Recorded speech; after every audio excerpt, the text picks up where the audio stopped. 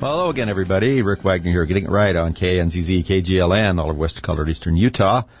We appreciate your listenership, of course. I always like to say that. We're at 1192.7 on KNZZ and 980 and 101.3 on KGLN and all over the internet and other places. And, of course, podcasts, which you can download from a lot of places. You can ask for it on your Amazon device if you have one, or you can go to our website at therickWagnerShow.com and find a lot of these stories and tons of links to the more conservative, or I would like to say correct, news sites, and some things that I highlight and a few things like that. So knock yourself out. I really appreciate it.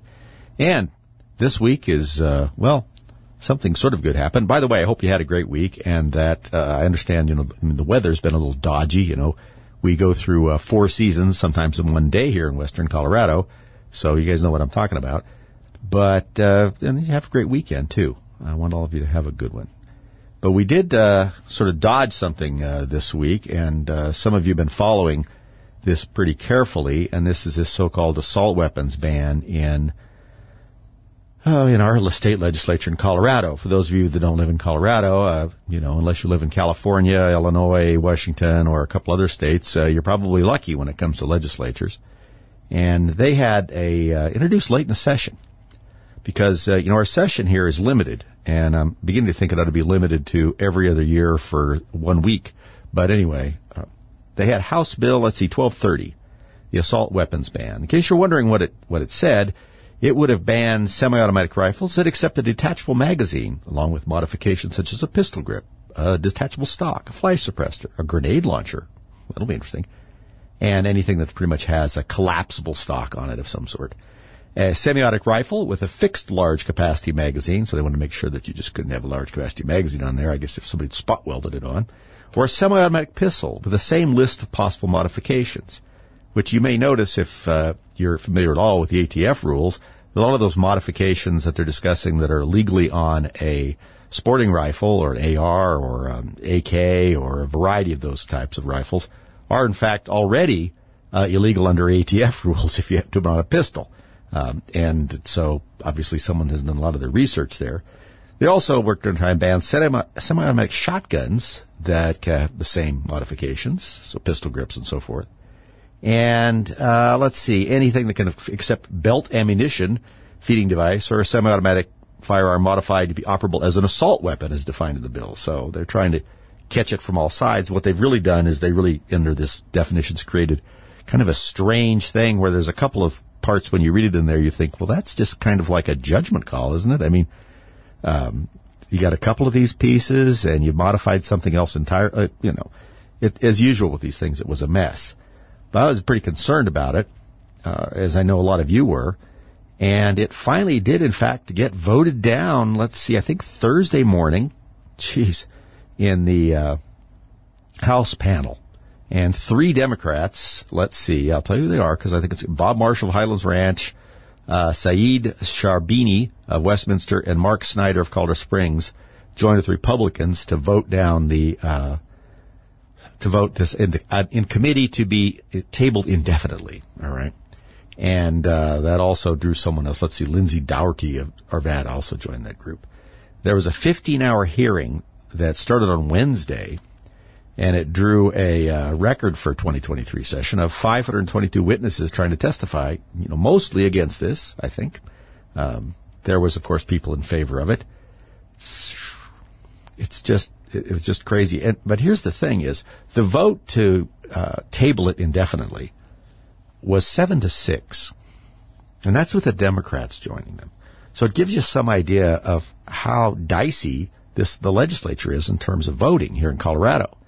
Some of you in other states, if you're listening, you might have that same issue where, at best, your rights are spinning on the edge of a cliff based on like 1 or 2 votes. And it's not a very safe way to be.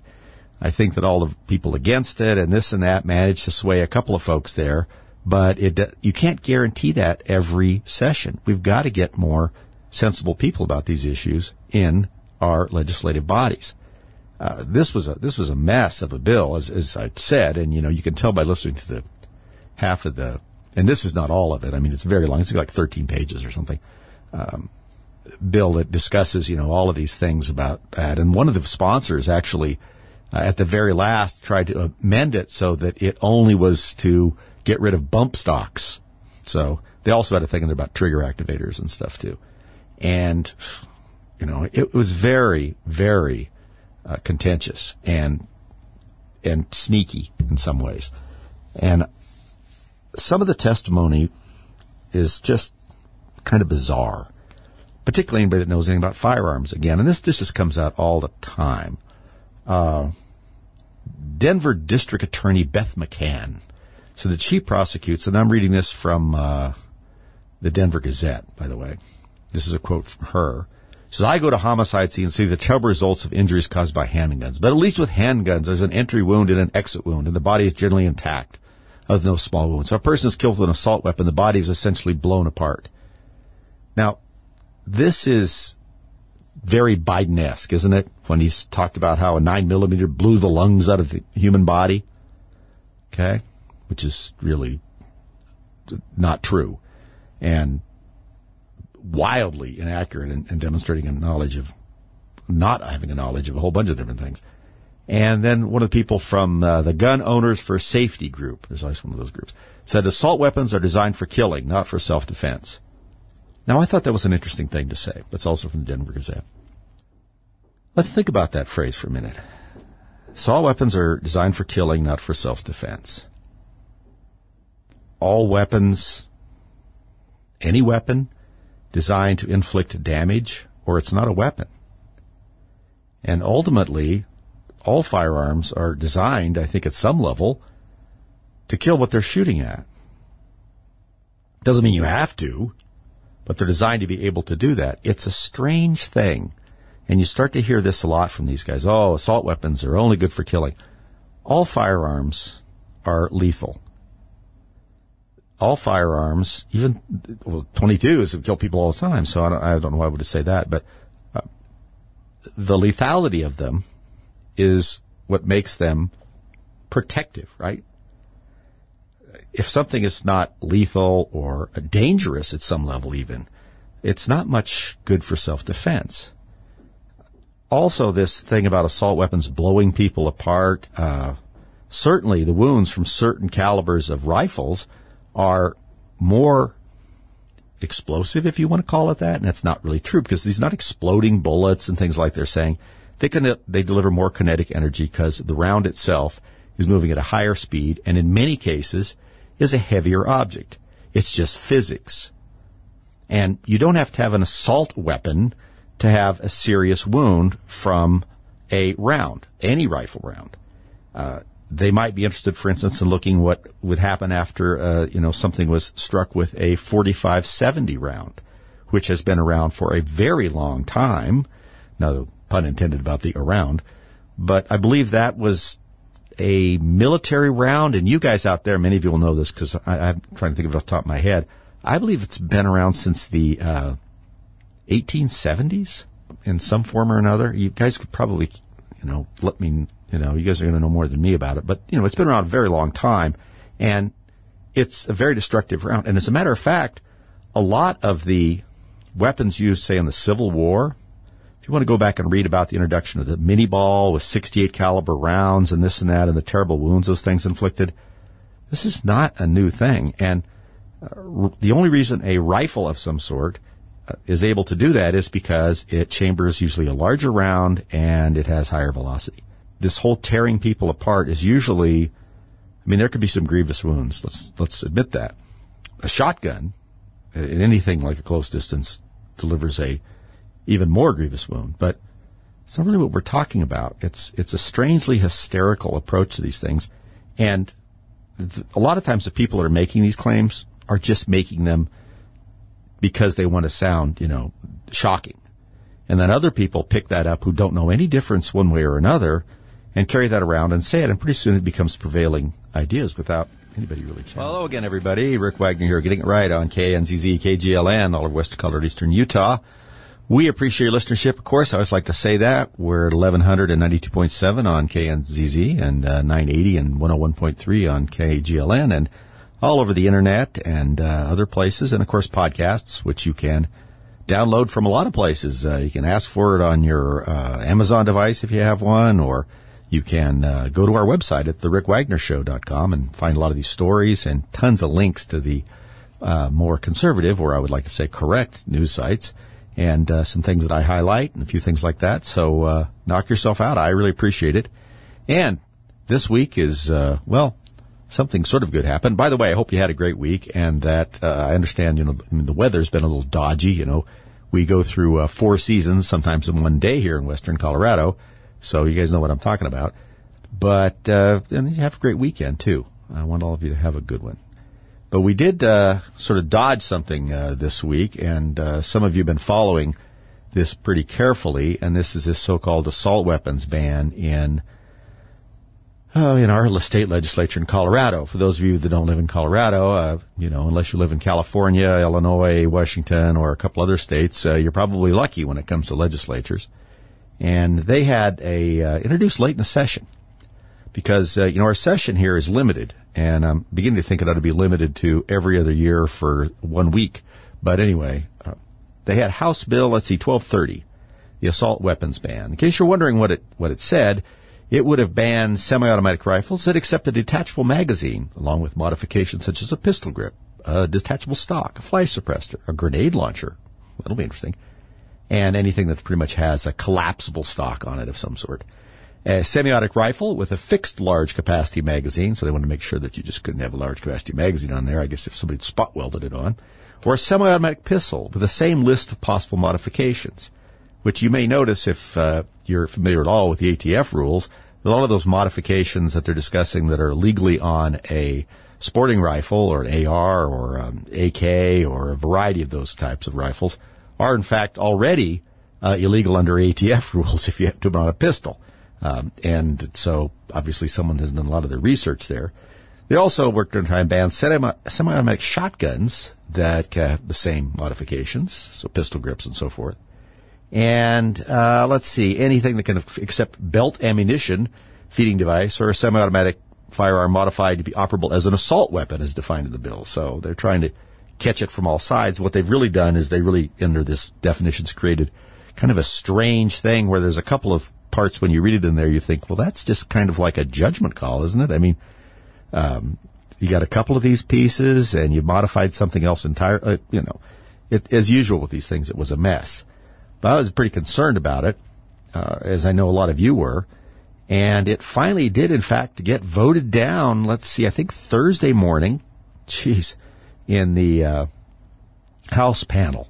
And 3 Democrats, I'll tell you who they are, because I think it's Bob Marshall of Highlands Ranch, Saeed Sharbini of Westminster, and Mark Snyder of Colorado Springs, joined with Republicans to vote down to vote this in committee to be tabled indefinitely. All right. And that also drew someone else. Let's see, Lindsay Dougherty of Arvada also joined that group. There was a 15-hour hearing that started on Wednesday, and it drew a record for 2023 session of 522 witnesses trying to testify, mostly against this, I think. There was, of course, people in favor of it. It was just crazy. But here's the thing is, the vote to table it indefinitely was 7-6. And that's with the Democrats joining them. So it gives you some idea of how dicey the legislature is in terms of voting here in Colorado. Some of you in other states, if you're listening, you might have that same issue where, at best, your rights are spinning on the edge of a cliff based on like 1 or 2 votes. And it's not a very safe way to be. I think that all the people against it and this and that managed to sway a couple of folks there, but you can't guarantee that every session. We've got to get more sensible people about these issues in our legislative bodies. This was a mess of a bill, as I said, and you can tell by listening to the half of the, and this is not all of it. I mean, it's very long. It's like 13 pages or something. Bill that discusses, all of these things about that. And one of the sponsors actually, at the very last, tried to amend it so that it only was to get rid of bump stocks. So they also had a thing in there about trigger activators and stuff too. And, it was very, very contentious. And and sneaky in some ways. And some of the testimony is just kind of bizarre, particularly anybody that knows anything about firearms again. And this just comes out all the time. Denver District Attorney Beth McCann.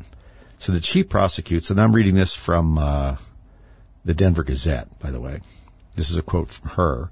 She says, I go to homicide scenes and see the terrible results of injuries caused by handguns. But at least with handguns, there's an entry wound and an exit wound, and the body is generally intact, other than those small wounds. So if a person is killed with an assault weapon, the body is essentially blown apart. Now, this is very Biden-esque, isn't it? When he's talked about how a 9mm blew the lungs out of the human body. Okay? Which is really not true. And wildly inaccurate in demonstrating a knowledge of, not having a knowledge of a whole bunch of different things. And then one of the people from the Gun Owners for Safety group, there's always one of those groups, said assault weapons are designed for killing, not for self-defense. Now, I thought that was an interesting thing to say. That's also from the Denver Gazette. Let's think about that phrase for a minute. Assault weapons are designed for killing, not for self-defense. All weapons, any weapon, designed to inflict damage, or it's not a weapon.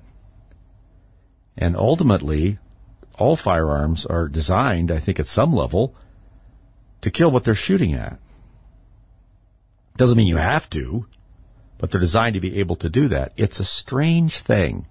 And you start to hear this a lot from these guys. Oh, assault weapons are only good for killing. All firearms are lethal. All firearms, even 22s kill people all the time, so I don't know why I would say that, but the lethality of them is what makes them protective, right? If something is not lethal or dangerous at some level even, it's not much good for self-defense. Also, this thing about assault weapons blowing people apart, certainly the wounds from certain calibers of rifles are more explosive, if you want to call it that, and that's not really true because these are not exploding bullets and things like they're saying. They deliver more kinetic energy because the round itself is moving at a higher speed and in many cases is a heavier object. It's just physics. And you don't have to have an assault weapon to have a serious wound from a round, any rifle round. They might be interested, for instance, in looking what would happen after, something was struck with a 45-70 round, which has been around for a very long time. No pun intended about the around. But I believe that was a military round. And you guys out there, many of you will know this because I'm trying to think of it off the top of my head. I believe it's been around since the 1870s in some form or another. You guys could probably, let me... you guys are going to know more than me about it. But, it's been around a very long time, and it's a very destructive round. And as a matter of fact, a lot of the weapons used, say, in the Civil War, if you want to go back and read about the introduction of the mini ball with 68 caliber rounds and this and that and the terrible wounds those things inflicted, this is not a new thing. And the only reason a rifle of some sort is able to do that is because it chambers usually a larger round and it has higher velocity. This whole tearing people apart is usually, there could be some grievous wounds. Let's admit that. A shotgun, in anything like a close distance, delivers a even more grievous wound. But it's not really what we're talking about. It's a strangely hysterical approach to these things. And a lot of times the people that are making these claims are just making them because they want to sound, shocking. And then other people pick that up who don't know any difference one way or another and carry that around and say it, and pretty soon it becomes prevailing ideas without anybody really challenging. All right, everybody, we're back. Thanks for sticking around here with us. I certainly appreciate it.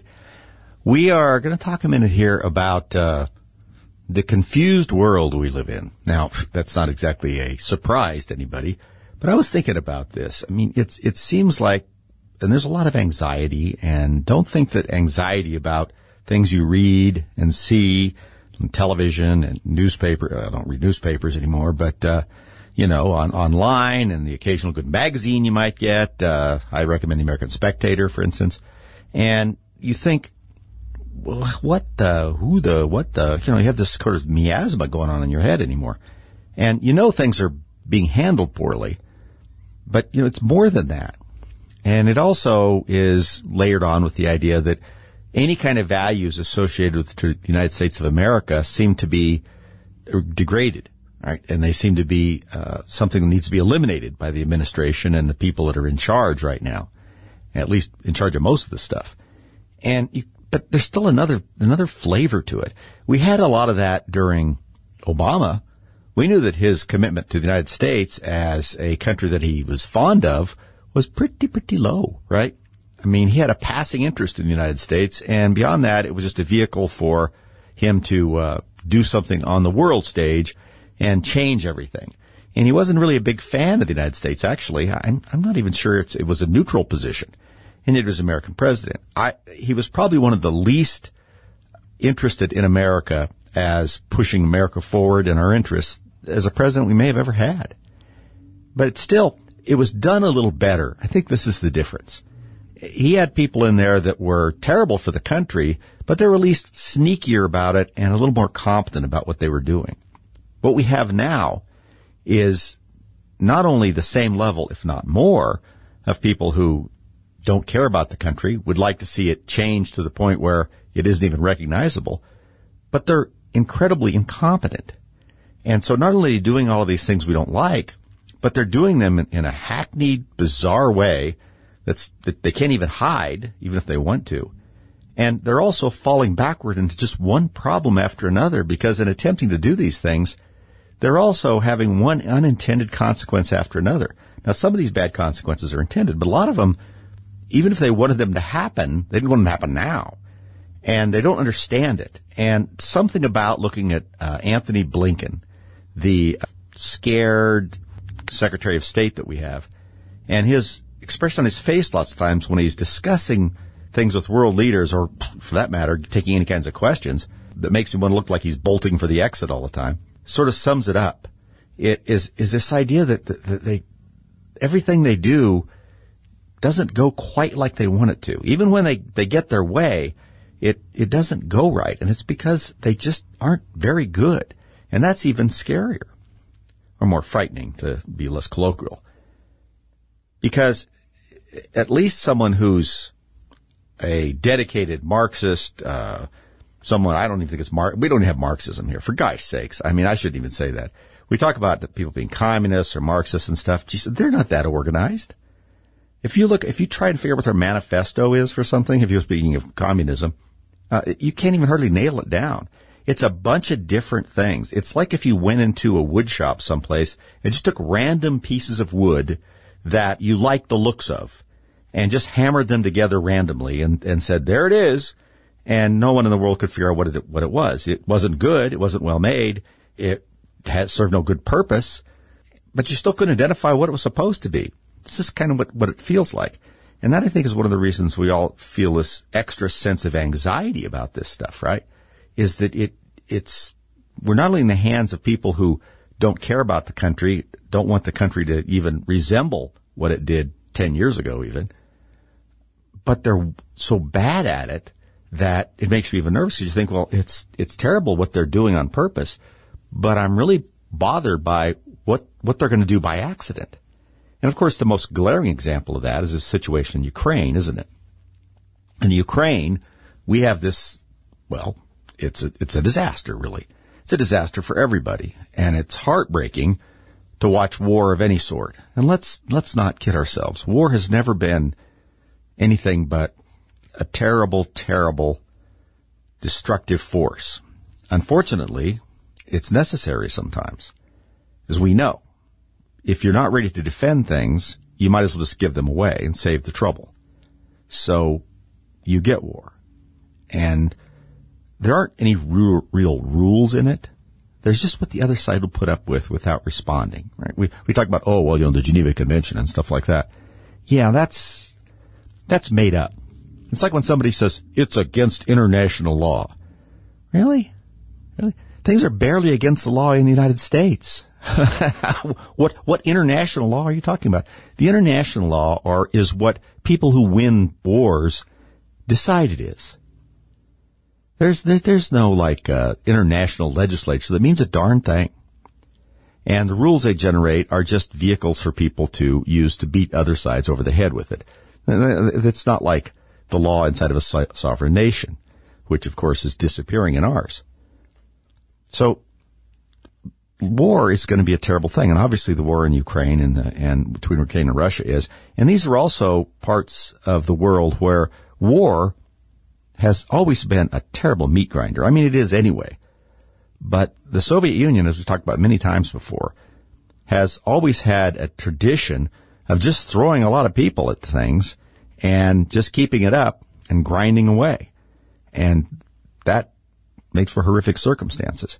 It also is for horrific circumstances on people on the other side, because the fighters that are coming at them are ill-trained, ill-disciplined, and sometimes drugged from prisons and every other place. So you can imagine what happens on the other end of battles like that. The Ukrainians, of course, are trying to fight for with their country, even though their country has not existed a particularly long time. If I remember right, I think we've talked about it here before, Ukraine has existed as a country, I think this is about 1995. But it's still their homeland. And so they're fighting for it, and that's one of the reasons we kind of like to support them, but we'd certainly like to know what's going on.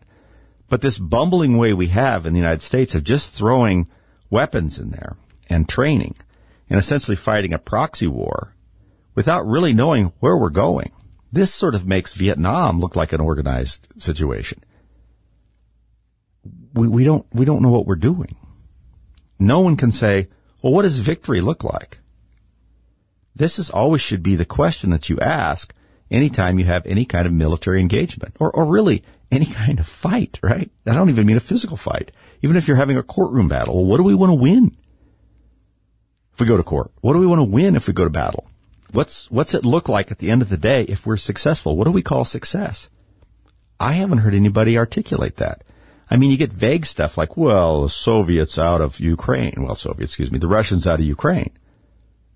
Okay. Some of them have been there since 2014, I think. And if that's the case, that seems kind of a far-fetched situation and is really going to be pushing the kind of war that I'm not sure that people want, including maybe even some of the people in the Ukraine, because you can't just fight in your own country when things like this happen, especially if you want to push people out that have been, building bases and establishing themselves since 2014. You're going to have to do what everybody who even studies war at all understands is war isn't just won on the battlefield with bullets, swords, or cannons, or catapults. It is also war won in wartime by logistics, supply of food, supply of ammunition, as we're finding out in our country when we just keep shipping it all over there, and what's happening to our reserves. Not only the amount you have, but the transportation of those materials to the front line. If you want to see a good example of how that works in our own country, you can go back and look at the Civil War.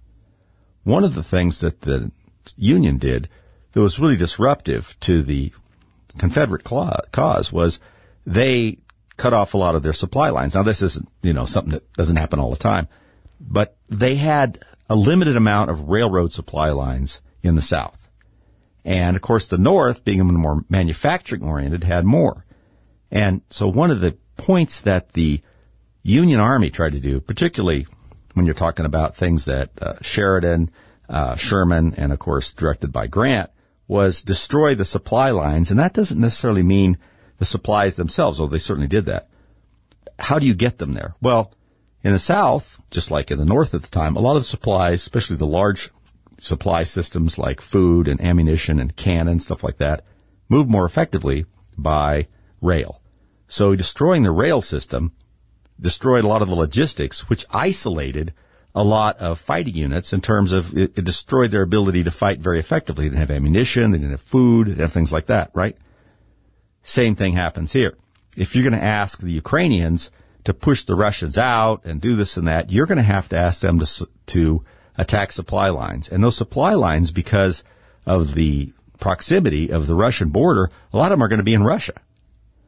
And what we're seeing here, and you people hear this discussion about this all the time, is the way you do that, of course, is you send missiles and so forth across the border to try and destroy, supply depots, railroad lines, roadways, stuff like that. Well, these are weapons that we're supplying to the Ukrainians that they're using to do this. And of course, Ukrainians are starting to be accused, and we don't know really the truth of this, at least we don't.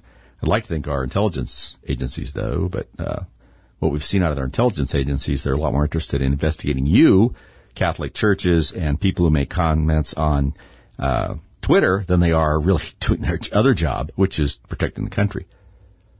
But at the same time, they're being accused, of penetrating with military personnel into Russia. At some point, when you're using our weapons, our equipment, and the Ukrainians are starting to push into I can't get rid of the Soviet Union, I'm sorry, into Russia, it creates this problem that a lot of commentators talk about, like how long are they going to put up with it? I mean, it is a war not just between Russia and Ukraine, but it's becoming increasingly a war between Russia, Ukraine, United States, and to some extent, some of the countries in the European Union. Although they haven't exactly stepped up and given too much. Germany's given some, France a little bit, Great Britain's probably given the most. But we're way ahead of everybody else, not only in terms of equipment, but money. Money we don't know exactly where it's going. We just like to know that, right? Just show us. And the fact that Congress, with the Democrats, keep cutting off every effort by Republicans to send some sort of inspector general type operation into the Ukraine to see where the money's going, it just doesn't make any sense to me. I mean, or if it does make a sense, it's nefarious. But why wouldn't you want to know that? Why don't you want somebody on the ground over there, or certainly near to there, that's studying to see when we send money, what does it buy, where does it go, and who gets it? And is there any, connection between some of these oligarchs? Apparently you can only be a Russian oligarch. Isn't that interesting? In Ukraine, and things are buying outside of the country. Like, where's that money coming from? There's not exactly a thriving industry in that country, except maybe some arms and some food. But there's not exactly, people making a lot of money in traditional businesses in Ukraine. So where's this guy's money coming from? We don't seem to be interested in that. It seems to me like we ought to be really interested in that. Since it's our money, we're setting it for a particular purpose. But it gets cut off every time. So the whole thing is dangerous, hard to define how much of it is to our own personal interest, and wildly inept. And so when you look at that stuff, and then you look at what's going on with the economy, you look at people like Janet Yellen as the Secretary of Treasury, you look at some of these nominees, look at the Education Secretary, you look at Mayorkas, who's trying to run Department of Homeland Security. I think he's doing a great job. I mean, not for our homeland, but whichever country he's working for, he must be doing a good job for him, because he's certainly wrecking ours. And you look around and you just have this kind of, it's a very anxious feeling. I don't think it's healthy for a lot of citizens, because it's reckless and careless and not thought out. And it's run by people who don't seem to have any expertise in the things they're running. And it pops up really obviously. That Granholm, this energy secretary, I'm not sure she knows how to put gas in a car. Assuming she drives one. Probably not. I'm not sure she knows how to plug it in. I'm sure she has an electric car. I don't know what? I bet she doesn't. Not she drives very much. Or her driver drives around very much. Or you look at these others. And so it's like the people are at the wheel purposely want to do things we're not crazy about. We don't want them to do. But they have the wheel, and they're really poor drivers. So they're taking you someplace you don't want to go, and the sense you have as you're riding in this back seat feeling is that not only are they taking you someplace you don't want to go, but they're very likely to crash into something else on the way there. So that's one of the reasons I think that people feel so much anxiety. I certainly feel it. There are many days when I realize that a lot of my generalized anxiety that pops up is from just reading too much about what's going on. Because I try and keep up on things, and, so we can discuss things on the show and do things like that and put some stuff out when we're doing videos and whatnot. And some days I think it's just too much. I think it contributes to this general feeling of anxiety, like the whole world is out of control. At least our world is out of control, and a lot of the rest of the world is out of control too, for that matter. So if you're feeling that, I think that's a big part of it. And one way to get around that, I think, to be a happier, better person, better in terms to yourself, is to take a little quiet time once in a while. Now, in the past, I've recommended, and I still think this is a good idea, Watch something different on TV for a while. Go find one of these old channels on cable if you have cable, or if not, on your computer or wherever, and watch, a Gunsmoke episode made in 1966, or an old Gilligan's Island, or whatever else you kind of like. Something that has no political component to it whatsoever. Just try and cleanse your mind. Get something that's clean, an old-fashioned Western, a comedy, an old Dick Van Dyke show, whatever. Something that doesn't remind you of anything that's going on. Sort of clean your palate with that. And then also, just take a little walk once in a while. 10 minutes. And just try and order what you're thinking about is going on in your life. And then think about how that's going to fit in with the things that are closest to you. And I think that's very important. One of the things we talk about here is how we have so much going on in our local politics and our state politics that seem to get kind of ignored. And that's because there's this constant state of shock and disappointment on the national scene. We get bombarded with it all the time. And it's crept into the local scenes. And we don't even hardly know it until we look around and we find out, why are my taxes so high? Where did that huge building come up that the government put up that, I heard that it cost, $70 million, and I think it probably ought to cost $40 million, and I'm not sure we needed to begin with. Those things that pop up. And how did that happen? Well, it's because we're just bombarded with national stuff all the time. National stuff that we need to know about, but it blasts out other things. And I think it makes us unhappy. I know it works with me that way sometimes. I think you have to be aware of that. And you want to be a happy warrior, as Ronald Reagan would say. And I think that is important. You have to have some optimism about things, or you don't want to do anything. And you don't want to fight back. You just want to sit there and let things happen. If you don't have some optimism to this stuff. And that's a driving force towards success, right? Some degree of optimism. And if you just get inundated with this stuff all the time, it's hard to maintain those things. We have a very resilient country. Now, I'm not going to promise you that unless we take action here and, start doing things that make sense and get ourselves pulled together, that we're going to see it in a situation or an appearance that we would recognize in 10 years.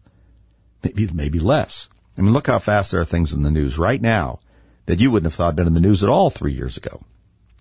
And we have small slices of society that have huge amounts of power. And you look at it and how did this happen? I know we talk about a couple of these movements out there. Well, it's because one side of the political spectrum sees it as a vehicle to get votes, to get support, and more importantly, to use as a cudgel, a big stick to whack their opponents with, because they find these groups that are extremely loud, extremely, I want to say eccentric, but, probably more than that. They're probably on the edge of being disruptive. Sometimes they're more than disruptive. And those groups are very intimidating to a lot of other people. The silent majority, as it were. Shouted down, scared, hunted, there can be 100 of you out there that are, want to be left alone and don't really agree with things, but don't care. But if you're harassed and chased down by just 10 on a regular basis, it wears you down. So they see these people sort of as shock troops, and they want to keep their good graces so they can continue to be disruptive, which the left thinks helps its cause. So your ability to sort of stand there and sort of smile at it and see the ridiculousness of it is important. Doesn't mean you don't want to, struggle back and straighten things out, but you have to see the innate ridiculousness of it and not be intimidated. And that's hard to do if the whole situation builds up all this anxiety and eventually depression about stuff. So you have to reorder your thoughts and understand the one phrase that probably is more important than any, and that's "this too shall pass." Now, we don't want it to pass into a situation that we really don't like, but everything changes every moment. And there's nothing but this moment. Right? Yesterday's gone, tomorrow's not here, we don't know. And it's so easy to get caught up into our imagination and the things that's going to happen out there, and what if this, what if that. I do it all the time. And it's not psychologically very healthy, and we're getting beat up all the time with this nonsense, and it brings you down. Don't get brought down. I know you people. You're resilient. You have grit, and you are the makers, right? And people that make things and do things understand that there's always a way. That you can make something that works, you can modify something, because you have experience doing that. You don't spend your whole life, in a meeting on K Street in D.C. trying to figure out how to subvert the tax code so that you can get people to do what you want. You understand there's more to life than that. So hang on to that. I think that's incredibly important. And in the future, we don't know exactly what's going to happen, but we can lay the groundwork now. And the groundwork is going to have to be with you guys standing up and saying, well, we're not going to do that anymore, and I'm going to start taking steps to make that happen, to change things around or help put the brakes on stuff. And I'm going to do it in a pleasant way so that I feel good about it. You folks are special out there. Who people I'm talking to right now are the backbone of this country. And if you get up every day and say that to yourself and know it to be true, you'll have a lot more confidence and you'll feel a lot better about things that are happening because you know you're able to straighten things out. See you next week.